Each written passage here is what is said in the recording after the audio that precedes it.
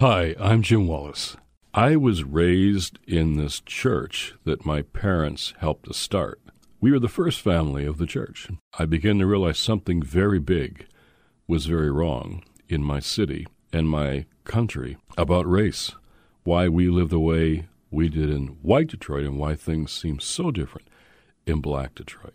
I really ran into arguments and confrontation with my little church, and eventually I felt really pushed out by the church. There was one night I remember especially, I was talking to an elder in the church, and he knew I had been going into the city and to meet young guys my age who were black and I was white. He knew I was changing my mind about a lot of things. He knew I was kind of hanging out in black churches. And he said to me, Jim, you have to understand. Son, you have to understand that Christianity has nothing to do with racism. That's political, and our faith is personal. That's the moment I left in my head and my heart as a teenager. And before long, I was in college at Michigan State, part of the civil rights movement, the anti-war movement. This is like late 60s now. 1966, I went to college. We could put 10,000 students in the street in about 2 hours' time. We were part of this movement that was almost every night on Walter Cronkite and the news. We felt like we were on the edge of changing the world. We were trying to change the world. But I didn't have an adequate foundation for my activism. Of course, back then we were all reading Karl Marx, Ho Chi Minh, Che Guevara. I was doing all that too. But I wasn't satisfied with what I was reading and seeing and hearing from them. And I began to go back to the Bible, probably because I was raised with it. Give it one last chance, one more shot.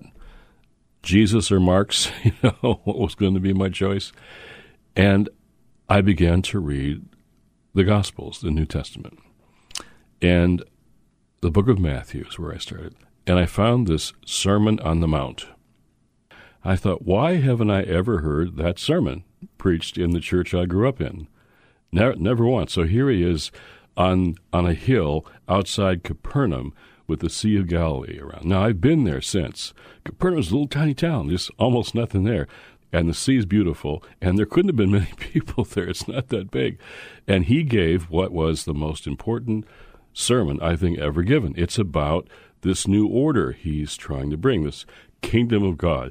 All of our values are turned upside down. He says, blessed are the poor, and blessed there means happy. Blessed are the meek, the humble. Blessed are those who are hungry for justice. Blessed are the peacemakers, for they shall be called the children of God. So I was amazed by this. And I kept going in Matthew. Then I got to Matthew, the 25th chapter. Now, the story here, he's the Son of God sitting in judgment. And they're sheep and goats, as they put it. But all the people there think they are his disciples. They belong to him. And he says to them words that changed my life. He says, I was hungry. I was thirsty. I was a stranger. I was sick. I was in prison. And you never came to me. You didn't show up for me.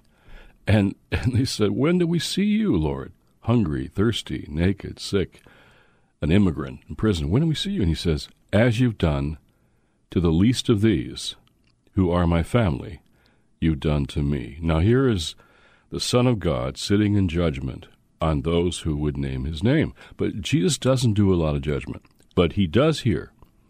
And it's not about doctrine. It's not about sex. It's not about the things the church is always too much concerned about. It's about how we treat the most vulnerable, the marginal, those left out and left behind.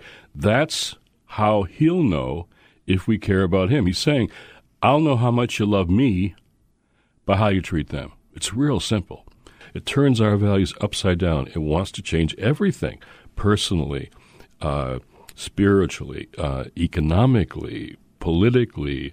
That guy, that elder, was wrong. It's meant to change everything. And I didn't have words for him back then, but I finally was finding them. The God is personal, but never private. God is personal, but never private. And so our faith has to be public. And I began to understand that in this sermon. And then I got to Matthew 25, which became my conversion passage. Now, here is the Son of God sitting in judgment. Now, Jesus is not big into judgment. The churches are, but Jesus isn't. But in this text, he is. And he says to this crowd, sheep and the goats, he called them, who all thought they were his followers. They all wanted to be his followers. And he said these words that changed my life and do today as I'm saying them again.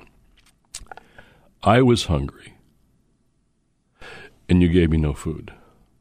I was thirsty. You gave me nothing to drink. I was naked, and you didn't clothe me. I was a stranger, it means immigrant. You didn't welcome me. I was sick. You never came to see me. And I was in prison, and you just weren't there.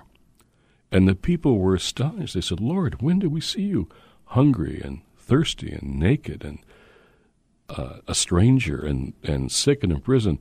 We didn't know it was you, is what they were kind of saying.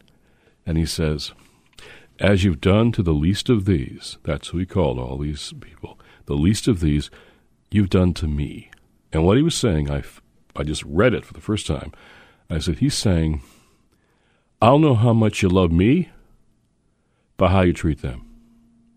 And I thought that was just an amazing thing. I never read anything that radical in Karl Marx, Ho Chi Minh, Che Guevara. I'll know how much you love me by how you treat them. I thought, this is how I want to live my life. What he's saying there, of course God loves everyone. True. But he's saying these are the ones you always forget. They're left out. They're left behind. They're the marginal ones. They're the vulnerable ones. And the scriptures really do say that the integrity of a society is finally determined by how we treat the most vulnerable. It's not our gross national product. It's not our military firepower. It's not how our culture is envied around the world. It's how we treat the most vulnerable is the test of a society. And even it says that about rulers and princes and kings. They're going to be held accountable to how they treat the poorest. So this text was transformational to me, and I signed up to be a follower of Jesus. I decided at that point to go to seminary and dig deeper into this stuff. And I remember that I would go out and speak as our group began to form and Sojourners started. And I remember I was speaking at the University of Texas, and this kid who had been at Michigan State was there, and he heard me speak, and he come up and said, "What the hell? What are you doing? You sound like you're a Christian." I says, "I am. Let's go for a walk." So a lot of my old buddies and pals, as I moved into what became Sojourners, they thought, this is amazing. You know, Jim Wallis, our activist leader, has become a Christian. And I remember when I went back to Michigan State to speak once on a book tour, they pulled out all the stops and they interviewed me in the school paper, and they had people around still who remember what I was doing back then. And they said, "Oh yeah, we remember Jim. He organized and mobilized, and then he became a Christian." It made us all think, you know. So I'm back to the elder who told me faith is just private, and I've been fighting my whole life against the idea that faith is private. How do you take faith public? How do you take personal faith, which is personal? It is personal. How do you make it public? So all I've done ever since, is try to figure out how to make faith public in relationship to things like racism, immigration reform, war and peace, women and girls, empowering women and girls. And that text, Matthew 25, converts me time and time and time again. I just apply it to whatever I'm trying to figure out. How do we get to those who are most left out and left behind? My mother used to tell me two things. One is, if there's a kid that nobody's playing with on the playground, you play with that kid. And if I see a playground where a kid's being left out and you're there, you're in trouble. She told me that. And if there's a bully on the playground beating up on kids, you be the one to stand up to him. My mom told me those two things that have always stayed with me. She never applied them politically, but those were her values, right?